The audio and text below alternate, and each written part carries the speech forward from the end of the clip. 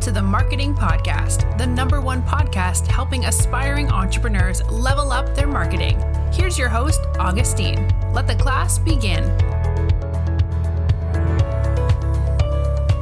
Hey guys, and welcome to yet another episode on the Marketing Podcast, digital marketing tips and insights. And in today's episode, we're going to talk about the soap opera email sequence, or the soap opera email marketing sequence, or email strategy, email method, whatever you would like to call it. Now, in the prior episode, we talked about the Seinfeld sequence, which comes after what is called the soap opera sequence. Now, similar to what you know about soap operas, is that this kind of method involves a lot of drama, a lot of suspense, and also a lot of captivation through storytelling. Now, what happens in a soap opera sequence? Maybe it's something that many of you have already experienced before through various emails that you've subscribed to, or newsletter that you've subscribed to in the past. Is that it's divided into different stages. Now, when it comes to these different stages, the first stage will be to come up with a form of rapport, to establish a connection and to build a relationship with your email subscriber list. This could be now in the form of, letting them know about you, about your company, about your business, organization, etc. First and foremost, establishing that presence, that rapport. They get to know about you. And then now moving on to the second stage, where now you will be looking into creating some form of suspense, or creating some form of curiosity from your email subscribers. Now, this could be in the form of, let's say, for example, you want to share with them a certain secret, a certain method, a certain service that you're offering that, has really helped you or has helped other businesses. Let's say you're an agency, a certain method that you've used, let's say, to run Facebook ads that has really done wonders for you, but not necessarily sharing with them that secret on that specific email. Now, this is just used to create a bit of suspense from them, to make them a little bit more curious, and then hitting them up and telling them, okay, I'll share with you the information in the coming email, in the coming newsletter. So your readers are now looking forward to listening to or to reading that specific newsletter that acts as a follow-up. So once you've created all this drama, all this suspense and all of that, now you create you create a certain form of drama, whereby you can hit them up and talk about, maybe you can do a case study on, let's say, a certain specific business that if you're a social media marketing agency, for example, you're an SMMA, for example, you help them, maybe that specific business was going through a turmoil, their numbers were going down, the business was not really doing good, and you came in and you're able to become the Robin Hood for that business, and through maybe running Facebook ads in the way that you do your Facebook ads, you're able to save them. And right now, maybe they're a 6, 7, 8, 9-figure company or business.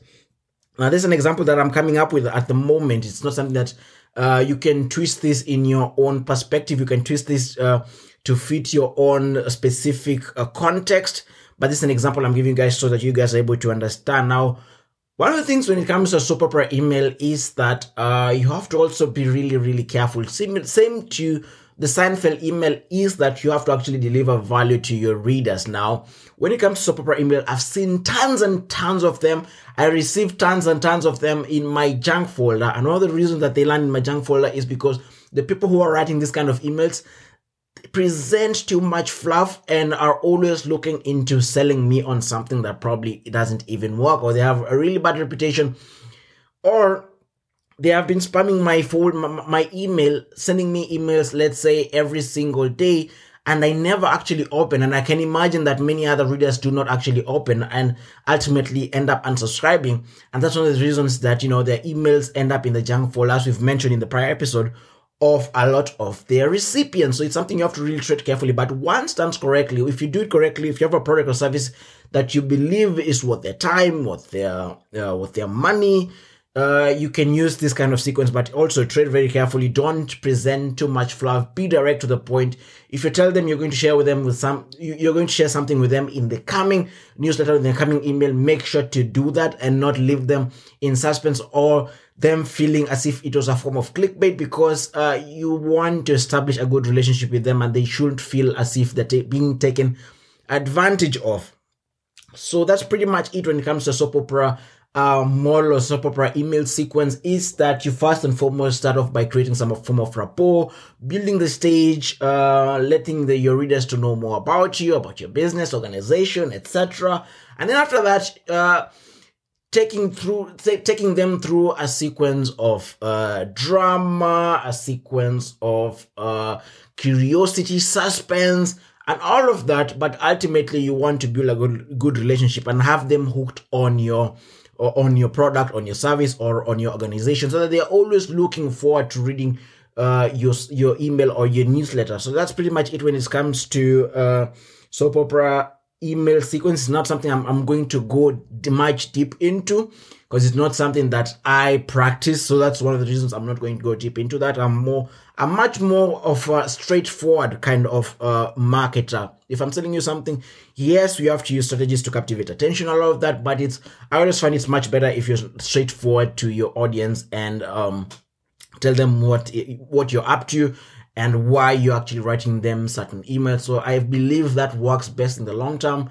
But if you're able to do a soap opera sequence really good, or a Seinfeld email really good, then by all means, go ahead and do that. If it works out for you, that's really impressive. But if you have any questions, make sure to reach out to me, augustine@siftgroup.net. You can also find me on social media at Kiama Augustine and at I am Kiama Augustine, and also at Sift Group X. All the links will be down in the description box below.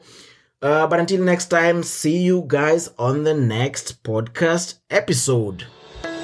Thank you for tuning in to the Marketing Podcast. Be sure to rate, review, and subscribe. Until next time, class dismissed.